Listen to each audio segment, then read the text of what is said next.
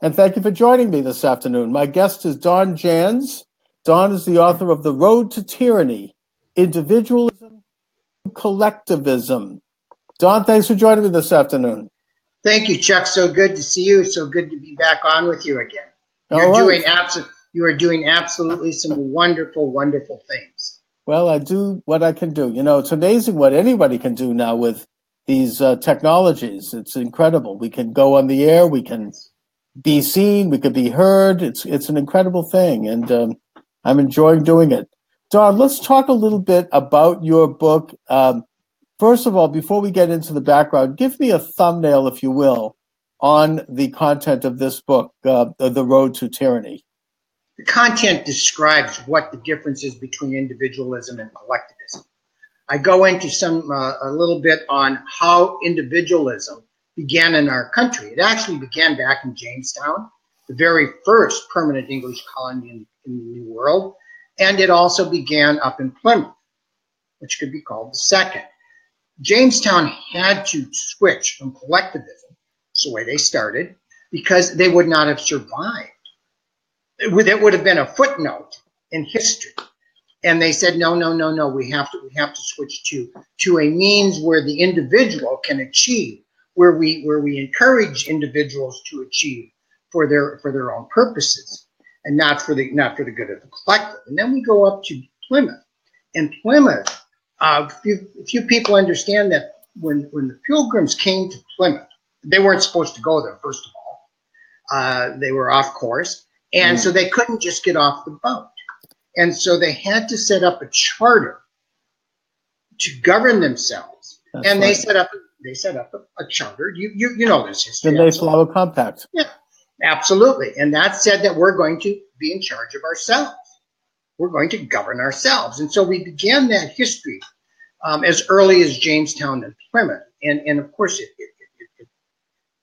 flourished, and the colonies became this generation of self-governing, and it became a real theme with them, as well as American collectivism or American capitalism was born.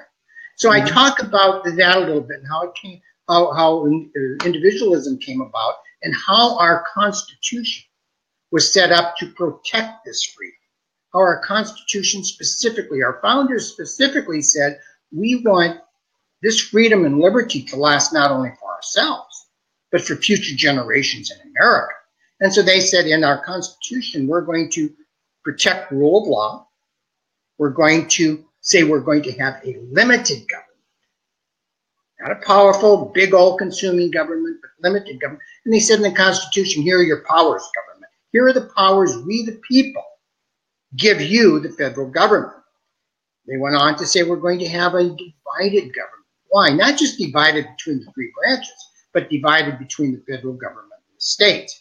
And they said this because we don't want power to become all-consuming within one branch or within one group.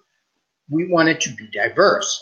We want to protect our freedom. And then they said, we the people, we will be the sovereign of our destiny.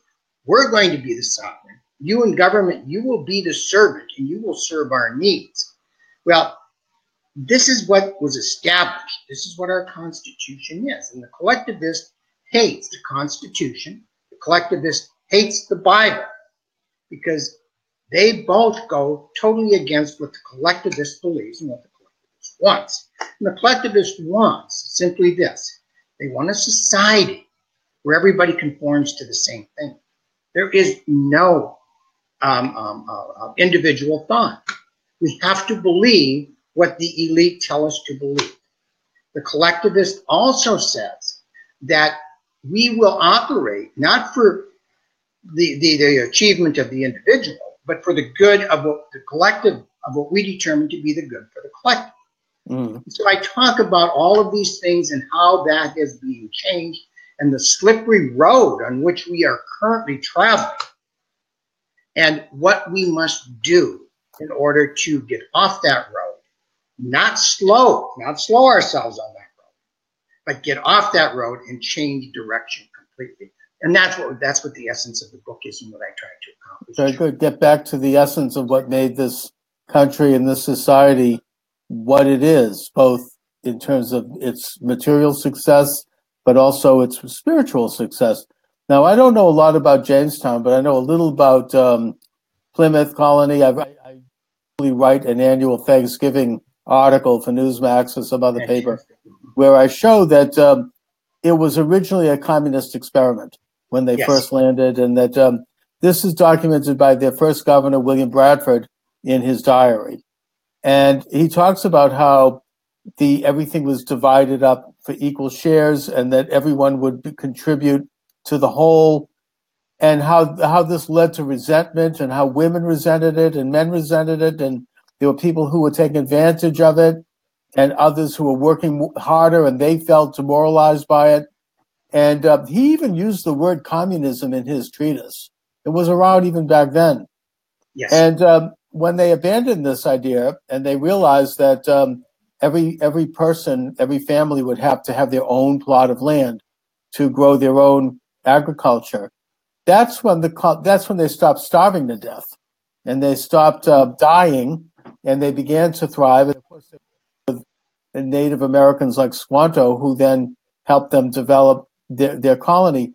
But this first lesson was well understood by the original Pilgrims, and it did contribute, as did others, to the ethos in America that rights come from the Creator, not from the state, which is a very radical idea in this country, and which is an idea that, by the way, is inherent in Christianity, it's inherent in the Torah, and it's something yet that had not really been realized in any formal sense by societies, because before that you had collectivism, you had the divine right of kings who would act as the agent of God, and that they would basically, people were subjects. There was a collective mentality, and that the ultimate goal for the collectivists was a one world ant colony.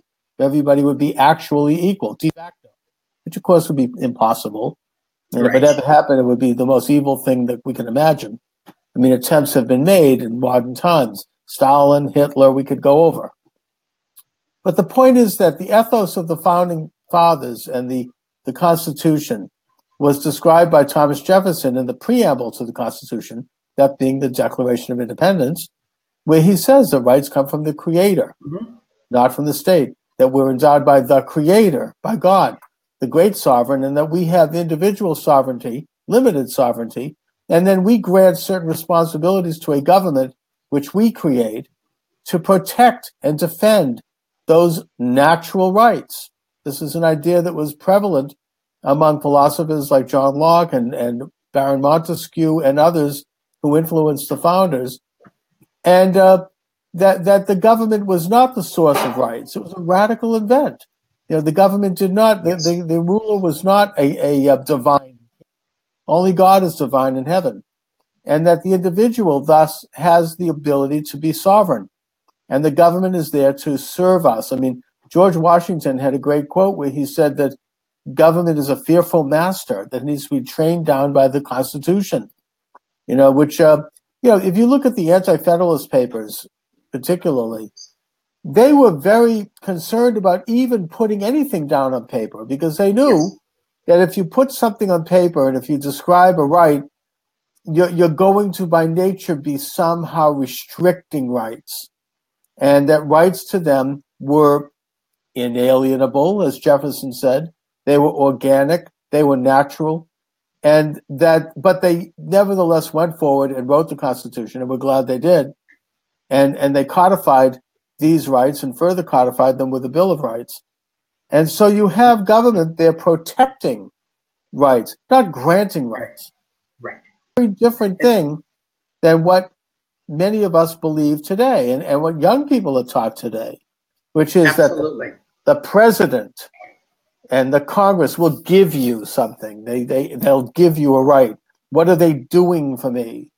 It's a different ethos rather than what is it that you're doing for yourself, because the government's protecting your right to do. I mean, to create, to be whoever you are.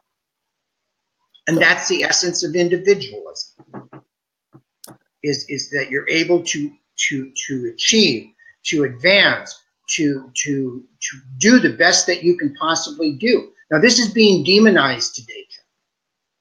Those who would achieve are being demonized as being greedy and being evil and espousing competition, which is horrible.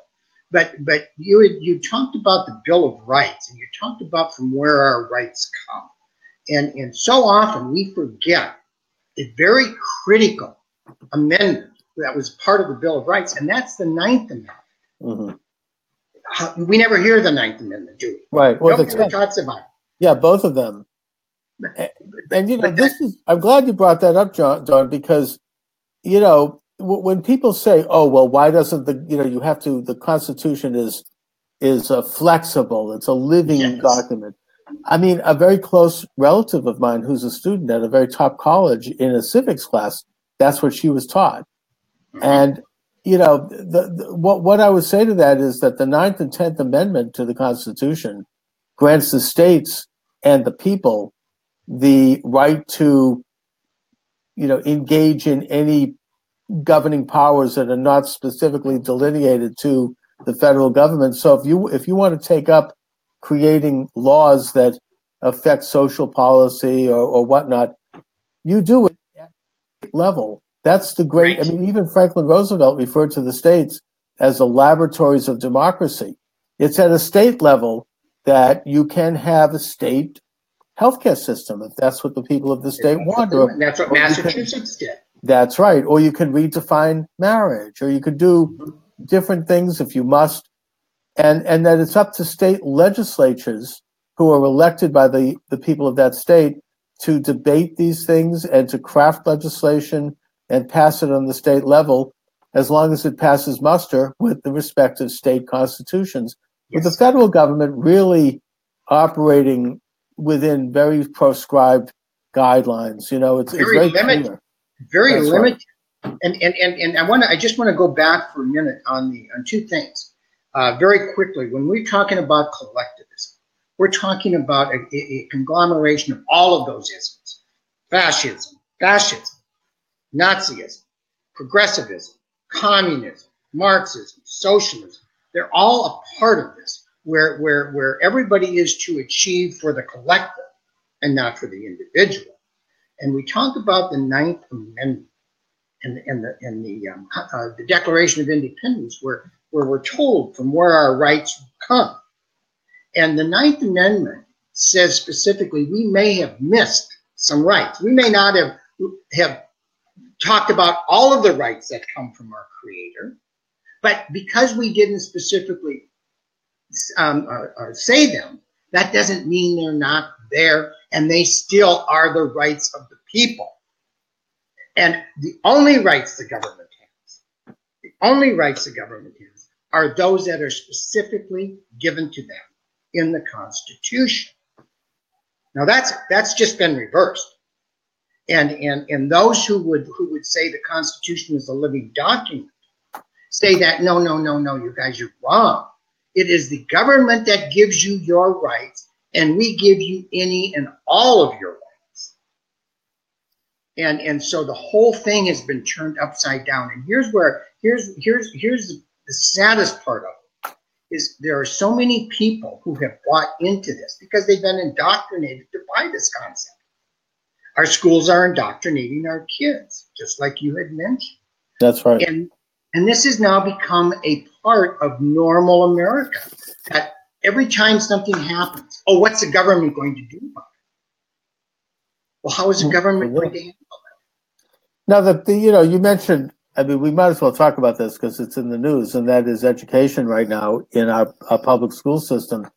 It has slid toward collectivist ideas gradually over the past maybe century, where the purpose of education originally to teach a young person how to think on their own, how to think cognitively, how to develop their own independence and become a self-sufficient citizen. Whether or not that means they go on to become, a great judge or a great corporate head, or whether they go on to become a beach bum. that is up to them. That is their sovereign right to take whatever skills they develop and to then apply them to their own life as they see fit. And the ethos has changed since John Dewey and the so-called frontier thinkers back in the early part of the 20th century, who were socialists, who wanted to make the education system nationalized and who wanted it to be something that would serve the state and move the nation to the left and move us toward more of a socialistic modality where we would not be taught to think on our own. We would have to become dependent on other. Now, Dewey called this fusion, and he introduced look-say reading as the best means of breaking down the individual ability to think cognitively and move us toward behaviorism. And the idea of getting rid of phonics, which is a natural way to teach English because it's a phonetic language, and we learn to develop a reflux which we can mold vowels and consonants into words. Instead, he replaced that with pictograms. You would memorize words as if they were hieroglyphic. And the result is, of course, predictably, that you have dyslexia, you've got ADD, you've got attention deficit problems, you've got social problems, you've got a breakdown in a young person's ability to read properly and to thus think in an organized manner, so they become dependent. This is a very deliberate agenda put forth by Dewey and his followers. This isn't something that I'm making up here. This is documented. The book Crimes of the Educators by the late Dr. Samuel Blumenfeld, who's a very dear friend of mine. He documented, this was his last book, he documents this brilliantly. And so now we have a situation where today you've got social ills at schools.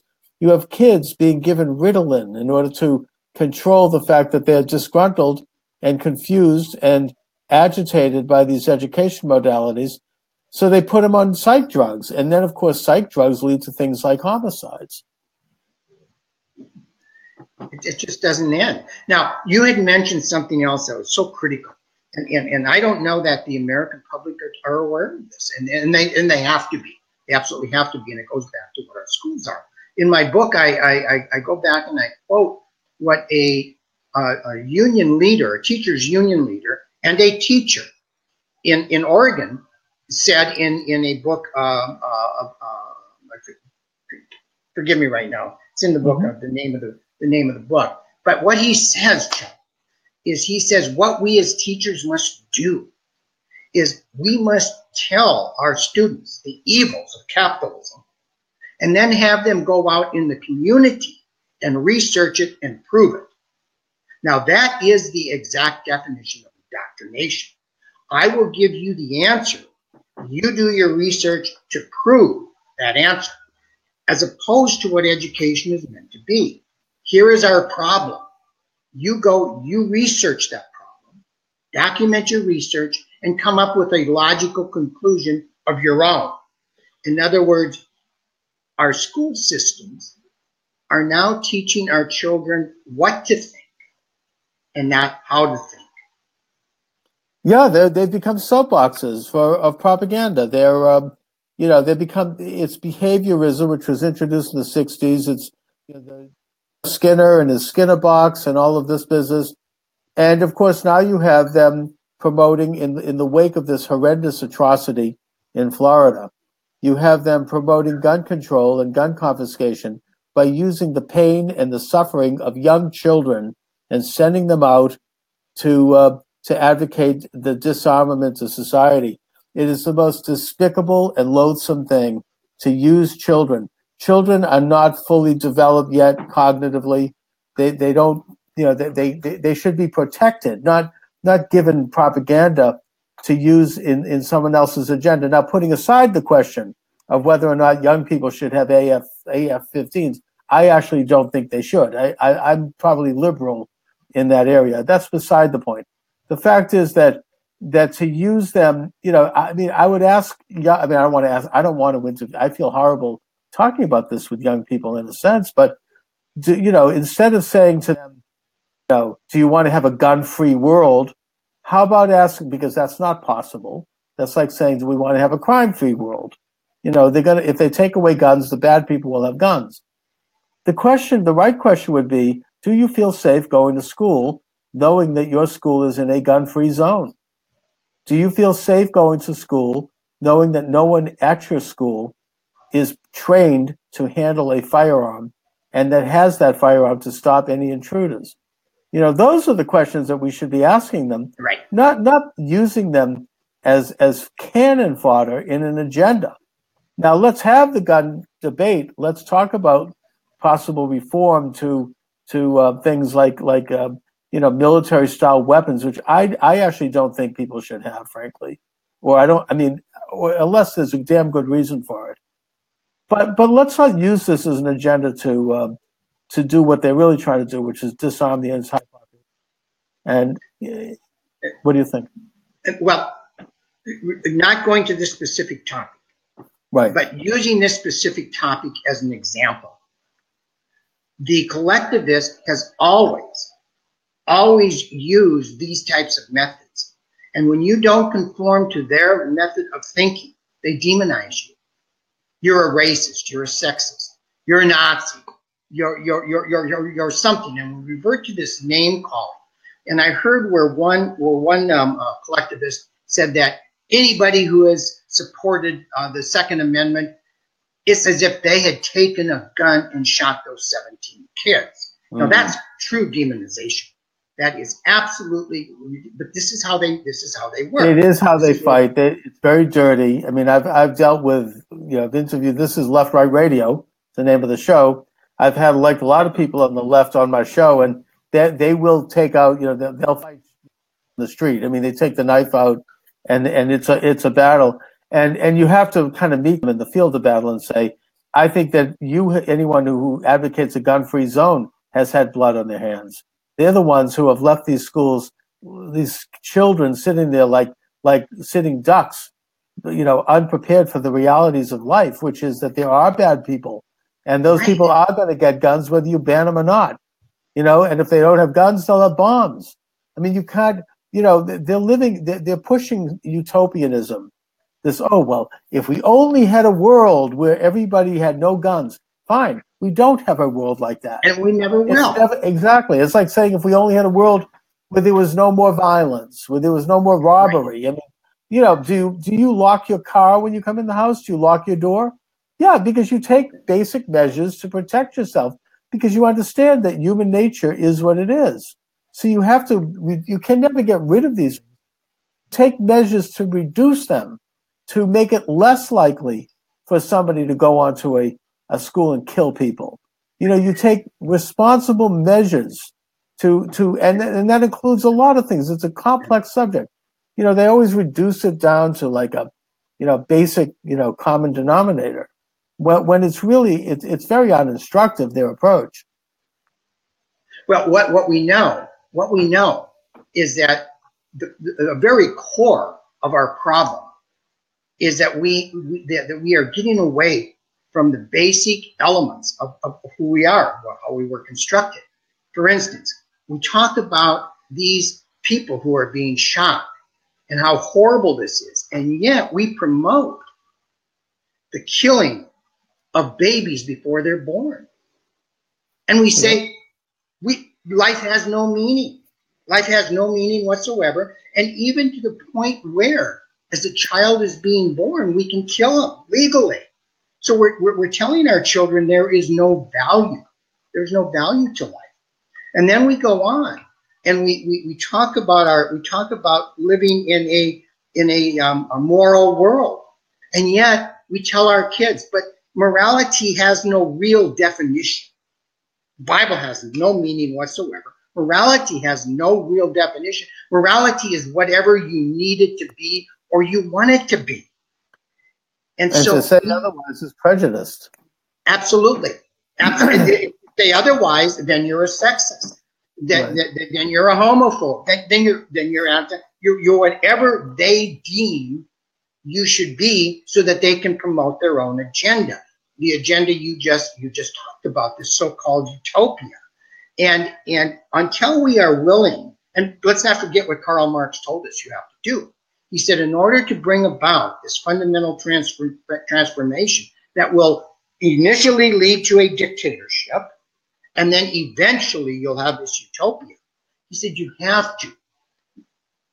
You have to abolish any morality. Morality you can't have. You have to abolish all long-standing principles. What are our long-standing principles? Our long-standing principles really lie in our Declaration of Independence, in our United States Constitution, and in our Bill of Rights. And Marx said, you got to get rid of those. Can't have those. And then he says you have to get rid of any and all religion. So you have to have a society that has no rule of law. Everything is arbitrary. There is no real meaning to anything. And this is what we are becoming. This is the road we are taking. This is the road that leads to tyranny, John. And the American people don't understand this. And now we have a lot of people who say, well, I'm an individualist. I'm for freedom and I'm for liberty. But they support the collectivist agenda because they're afraid they will be demonized. They're afraid to stand up for what is right. And until they understand this road that we are traveling, I don't think we can change it. Well, I mean, I tend to be an optimist in that their agenda is unnatural, and so it will not succeed. Every generation going all the way back to Adam and Eve has had to deal with this collectivist movement. It's a dark side of human nature. And they've had their Hitlers, they've had their Stalins, they've had Karl Marx. I mean, we can do the French Revolution. We can look at every generation. Nero. Yeah, exactly. You know, the dictators. Yeah. But the point is that what is that agenda? I mean, I think that, you know, it's an agenda of earthly power and the gathering of power of people who claim to be, and many of them sincerely believe they are, enlightened, that they know better than you how you should live. That's why they have their nanny state. They want to control your health. They want to control your education. They want to control your welfare. They want to control your property. They want to control it's even got to the point in an informal sense in the United States. We're not like National Socialism, you know, at least not yet. But where they have this new science where they take out a microscope and they look at you, you know, to find out if there's a racist gene. You know, they call this microaggression. It was developed by the Harvard professor by the name of Charles Pierce back in the 80s. And it is utter tyranny. It's complete control. They only use this weapon against people who oppose their collectivist agenda. And it's something that basically they are penalizing you because of what you might think or what they think you might think. Maybe you might think in the future. It's like it's layers of projection in terms of what somebody may think or what they might act or how they might move. It is an utterly tyrannical ability to control the human spirit and to harass and destroy anyone who stands in the way of their agenda, which is an agenda of power. Now, you talk about collectivism. Collectivism is the agenda, and they have, I think that most people who have embraced it have, it's not conscious. I mean, they're not witting participants. They are, and nevertheless, you know, that's ignorance is, I think Martin Luther King had a great quote about this. Willful ignorance is worse than conscious evil in many cases. They embrace an agenda, as you described, where the ultimate virtue is to give up like private ownership, family, love, commitment, professional relationships, anything that makes us unequal, with the ultimate goal being a new kind of a man that is absolutely de facto equal. There's no, even down to the point where you've given up and sacrificed your own individual identity. And that they believe it's a very bizarre approach, but yet it's also very primitive in that this was probably what early man was like before the dawn of consciousness. This was what, if you take a look at the Bible, this was what the founders of the, wrote about: Abraham, Isaac, Jacob, Moses. Their struggle was against this collectivized condition that ancient man was in. I mean, Frederick Engels, who was the financial backer of Marx, He was a wrote a book. capitalist, wasn't he? He was a capitalist. He was an industrialist, and he wrote a book about this, calling it primitive Yes. socialism, and he was right. This Yes. is it's the most basic form of collectivism where there is a group consciousness. There is not yet the development of the individual sovereign mind, sovereign soul. And the entire struggle in the Bible is that development of that sovereign individual. You know, they rail about idol worship. That's real today because the idol represents a false god. This idea, you know, which insists upon complete submission by people. It's a form of collectivism that ancient man understood and that is still being used. Yes. And that the development of human civilization and progress has been our ability to wake up and realize that we are individuals under God. We are sovereign. We have a limited grant of sovereignty by God, who is the ultimate sovereign.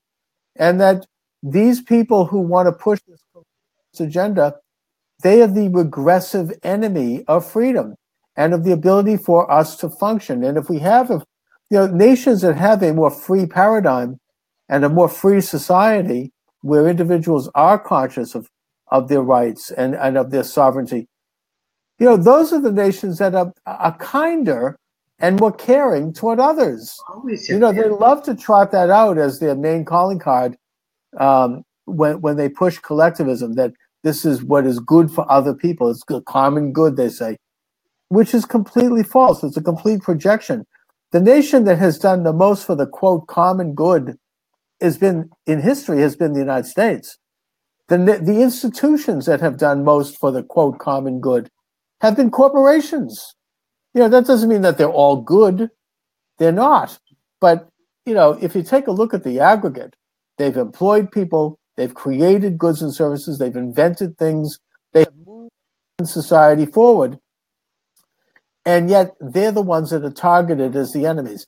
And also they hate religion, as you say. Marx wanted to abolish it, opiate of the masses, which was a projection because he was wanting to have an opiated world.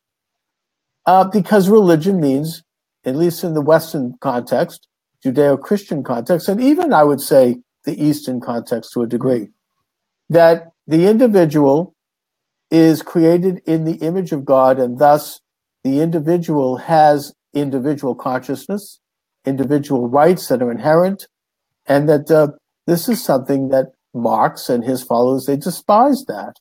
They want to destroy that because it stood in the way of a regression for human civilization back to collectivism. A free society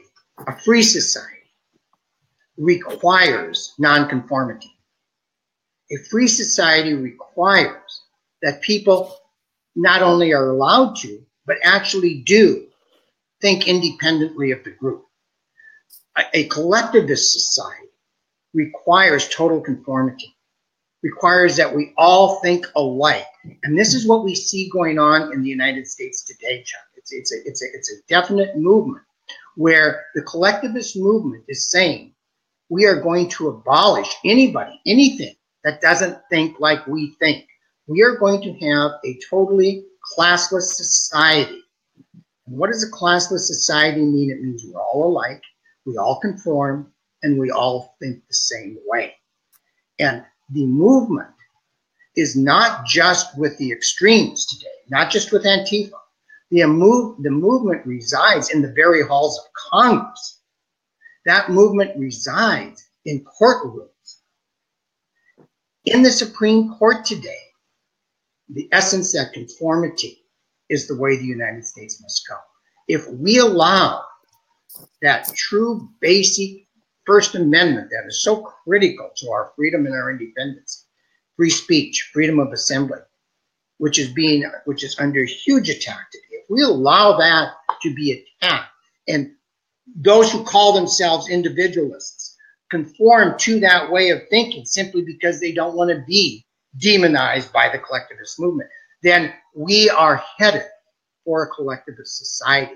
It has to, the change, I believe, has to start in the schools and in the local communities. And the change has to start with the people. I'm going to go on for one more minute. When we became a nation, we were going to be a nation ruled by the people. What does that mean? It means we the people will be sovereign. It means we the people, we're going to be in charge of our government. We're going to tell our government what to do. We're going to have our government serve our wants and our needs. And when we did this, Europe looked at us and they laughed at us. Remember, all governments in Europe at that time were sovereign governments, where the people served the government. Mm-hmm. And we said, no, we're not going to do that. We're going to change. We're going to be different. And the people in Europe looked at us and they laughed at us. They scoffed at us and they said, it can't be done. You guys, you're going down the wrong road. The people will not be sovereign because it takes a lot of work to be sovereign. You have to be interested in what is going on in your state. You have to be involved. You have to take a part in it. And the people in Europe said, people won't do that. People won't remain involved. They won't remain interested. They won't remain in a state of understanding what is truly happening. And so, in essence, what will happen, the people in Europe told us, is if the people are sovereign, what they will in fact do is they will abdicate their rights of sovereignty to the government, who will be more than happy to become involved and to dictate to the people what to do. And this is what we've done. We have abdicated our right to be sovereign because we know the vast majority of American people are no longer involved. They're no longer interested. They no longer have any idea as to what is happening. This is why I wrote the book, Chuck, is to hopefully have people pick it up and read it and understand what is going on. And at least with an understanding, they can make an educated decision. They can say, yeah, I like the idea of being in a collectivist nation where I don't have to worry about myself, where everybody's going to give a full and complete effort, but I'm going to reap the rewards and the benefits, where people are going to tell me how to think, where people are going to tell me what to do. I remember being in Tyranny, Albania one time, mm-hmm. talking to some people who had lived there. And of course, this was, I don't know, 8 years ago. And so there were still people who had lived under the communist regime. Right. His parents had. And he said, my parents aren't so sure they like this idea of freedom, because when they were under the communist regime, they didn't have to worry about buying a car, what color they were going to choose, what kind they were going to choose, because they couldn't drive. The government said, you can't have a car. Mm. So they didn't have to make those choices. They didn't have to worry about what they were going to go down to the grocery store and purchase, what brand they were going to purchase or what they were going to do, because they would go to the store and they would be given their week's supply. So yeah. They've made choices. It's kind of like the children of Israel wandering in the Sinai desert for an entire generation because they were slaves and because they could not understand or comprehend the institutions of freedom. It took a whole generation a new generation to eventually rise up and begin to develop that, and only they were ready to enter into the promised land. Now, you talk about the European aristocracy and how these were the wealthiest and most powerful people in Europe who controlled the means of production. They controlled everything in their kingdoms. They were, yes. It's kind of like the old guard, and that they scoffed at the American ideal of freedom. And the American nation and the American society, going back to colonial times, and this was pointed out by Dinesh D'Souza. I don't know if you've seen his stuff, but he's very, very good. Yes, I have, and I admire him a great deal. Yeah, America's the first society of merchants and business people and creators, and that we honor that. That's who we are. And traditionally, Europe, and we could go look in India, China, you look down on that. I mean, those are the lower rungs of the societal spectrum. And so we were middle-class people, lower middle-class people, laborers, workers. We only had a few millionaires in this country, and they were patriots mostly as well, like John Hancock. But the point is that, we were people who were thriving, pulling ourselves up at the bootstraps, creating our own lives. And they feared that. They scoffed at that. Eventually, they had a reaction to it called the French Revolution, where they tried to reassert these kind of collectivist, sovereign, powers of people, except remarketed. But what I'm getting at here is that these same very wealthy people are here today, and they are the liberal elites who are the wealthiest people in this country and who do not advocate, for the most part, freedoms of expression and freedoms of the ability of businesses to start up and invent and create. And they don't understand sovereign rights of nations. They're into internationalism and collectivism. And this is the top 1%. These are the wealthiest people in this country, and they're all liberal leaning. They're all on the left. It's what used to be called the Eastern Seaboard liberal establishment. I had the chance to read. Every year. I look at Forbes magazine publishes the top richest people in America. All the ones that you can identify as having any energy are liberals. In terms of the support for the Democratic Party, which has become really a socialist party, or support for democratic or liberal causes. Zuckerberg, Bill Gates, Warren Buffett, Bezos over at Amazon.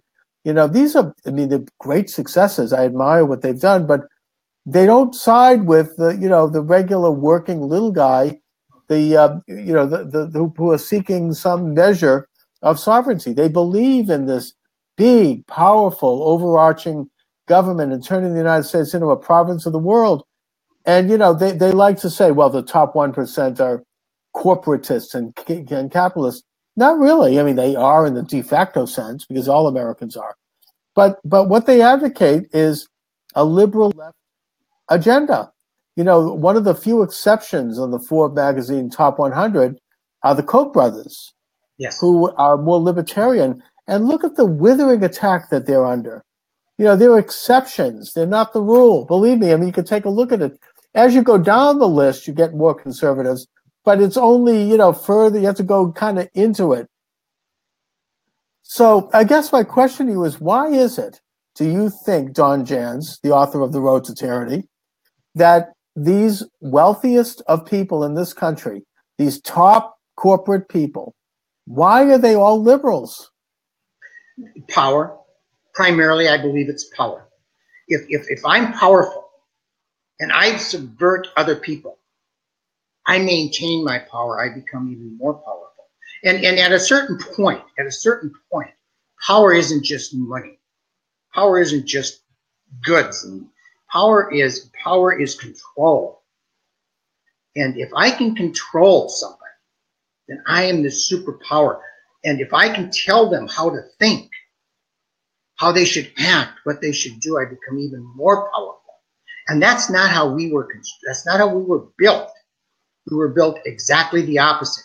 Patrick Henry, and I know this attack is now or this quote is now under attack, and people, especially the Huffington Post, is saying no, Henry didn't say this. Well, we have pretty good sources that he did.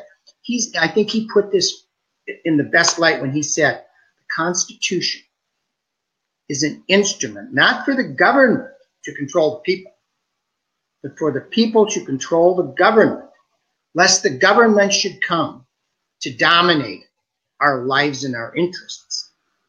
And that's what power always is about, is how can I dominate the lives and the interests. We have Karl Marx, who supposedly is the advocate of the rights of everybody.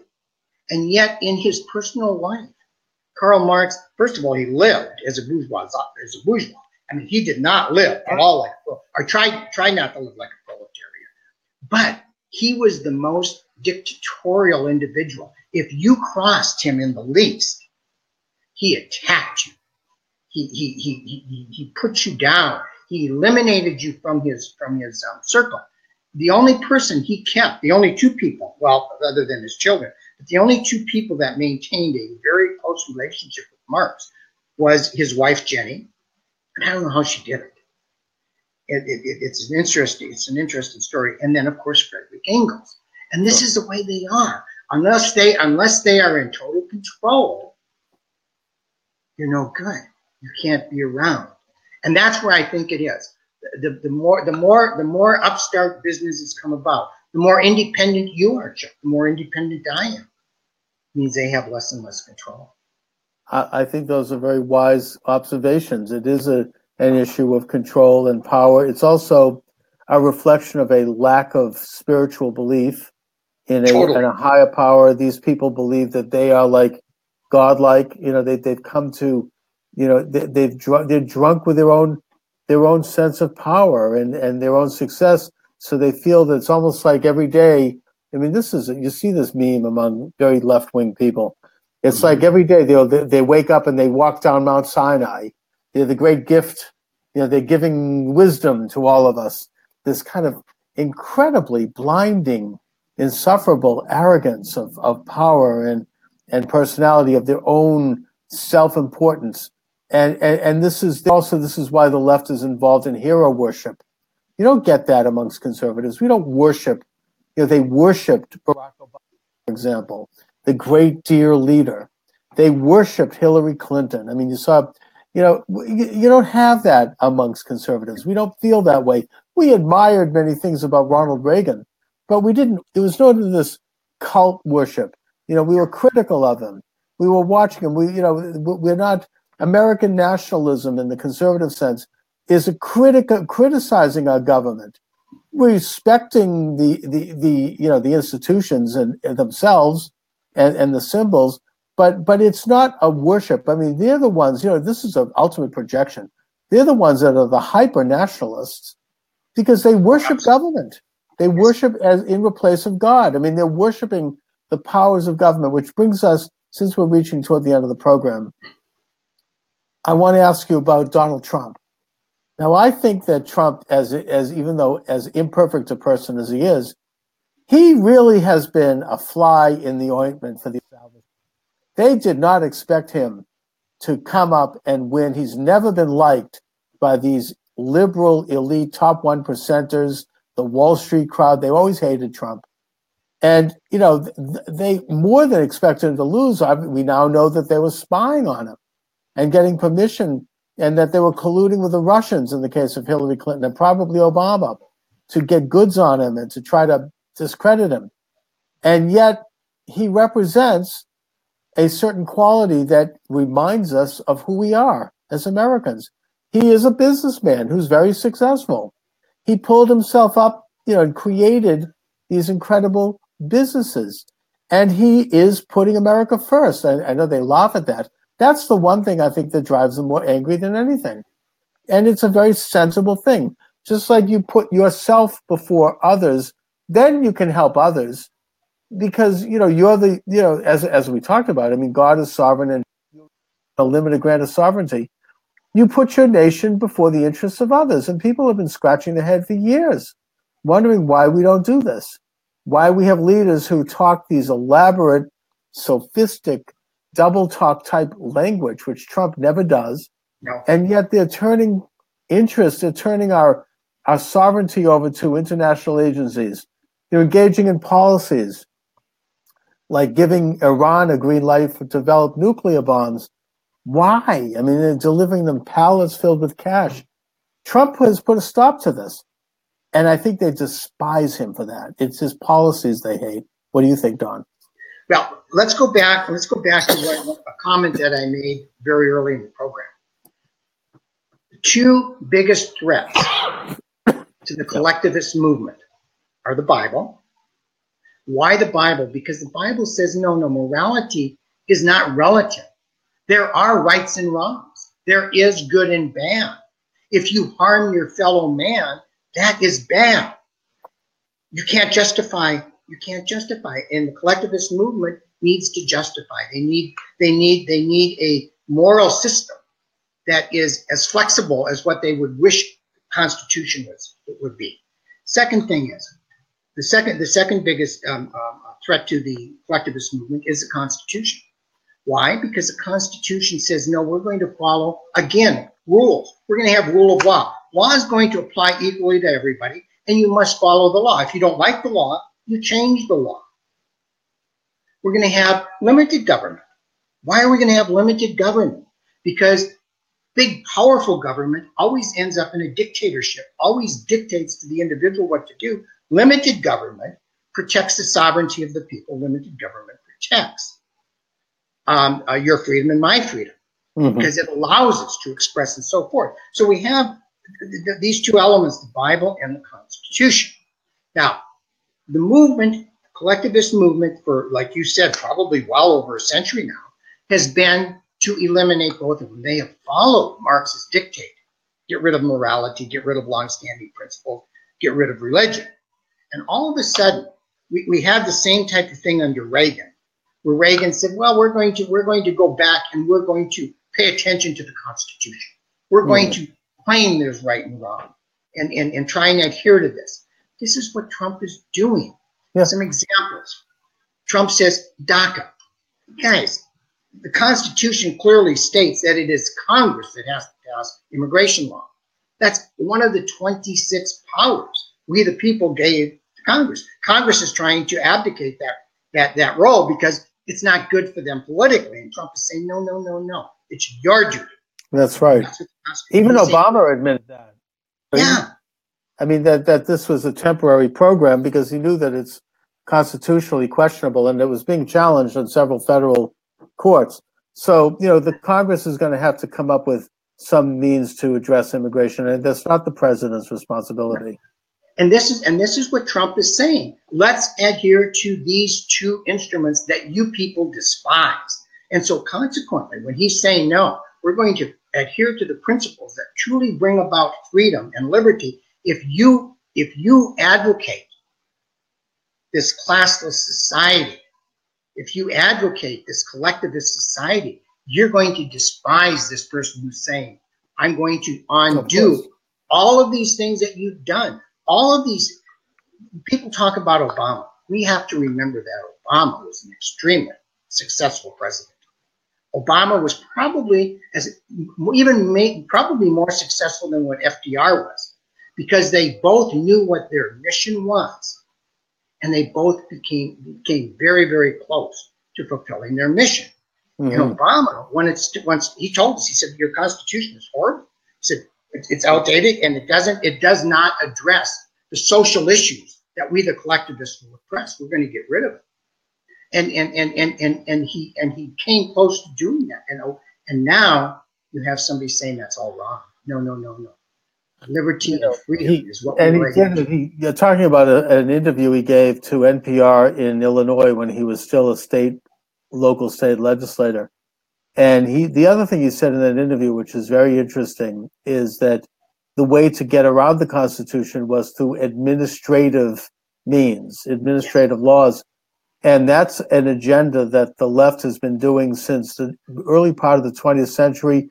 Woodrow Wilson wrote about this, and who was an avowed socialist, by the way. Yes. He wrote about it in a book that was published in the 1880s, that basically governing powers would have to be gradually transferred from elected officials on all levels to these appointed bureaucracies and these appointed judges and eventually international bureaucracies without necessarily perceptible means. I mean, it would be a gradual, very Fabian approach. It would take many, many decades, if not centuries. These people have enormous patience. Yes, but they've transferred governing powers to these bureaucracies. This is why, in a way, a lot of people today are apathetic about getting involved in government, because the government doesn't have the actual governing powers that it's supposed to have under the Constitution. They say, "Oh, well, you support weaker government." Not really. I support constitutional government, and that means that constitutional offices are to assert powers given in the Constitution, not surrender them to these unelected bureaucracies. And to just conclude, this is why they despise Trump, because he has said that he intends to deconstruct the administrative state, which they have been working for over a century to create. So we're actually in revolutionary times. Very much so. Counter-revolutionary, you might say. Anyway, Don, we've reached toward the end of the program, so I would like you to take the opportunity to let people know how they can get your excellent books, how they can go onto your website, how they can get more information about you. There's two ways you can do that. You can go directly to my website It's mygrandchildren'samerica.com, all one word, no punctuation. The easiest way is just search my name, Don Jans, Jans, and that my website will then show up, and you can go there. I also write a daily blog. On the front page, if you simply go up to the daily blog and you click the menu button, you'll see where it says Don Jans blog. The books are on the front page. There's 3 of them, My Grandchildren's America, which talks about what communism, what Marxism really is. The Goodbye Constitution, Freedom America, for which you wrote the foreword, Chuck, which talks about this person who gradually understands what this collectivist movement, this communist movement really is, and then The Road to Tyranny. And they just received a comment that somebody sent me on the Road to Tyranny and said, Don, thank you for writing the book, for being factual, for not becoming bombastic in it, but for pointing out these real, true, devastating aspects that are taking place and leading us down the road to tyranny. That's the best way to get to them is through mygrandchildren'samerica.com. The books are also available on Amazon and on Barnes & Noble. And these are very well-reasoned, well-researched books that reflect your experiences, Don, over many decades and your thinking. You know, I urge my listeners to get these books and to enjoy them and give them to their colleagues and family and friends. Anyway, Don, again, I want to thank you for joining me this afternoon, and take care. It's been such a privilege, and I hope that we can do this again soon, John.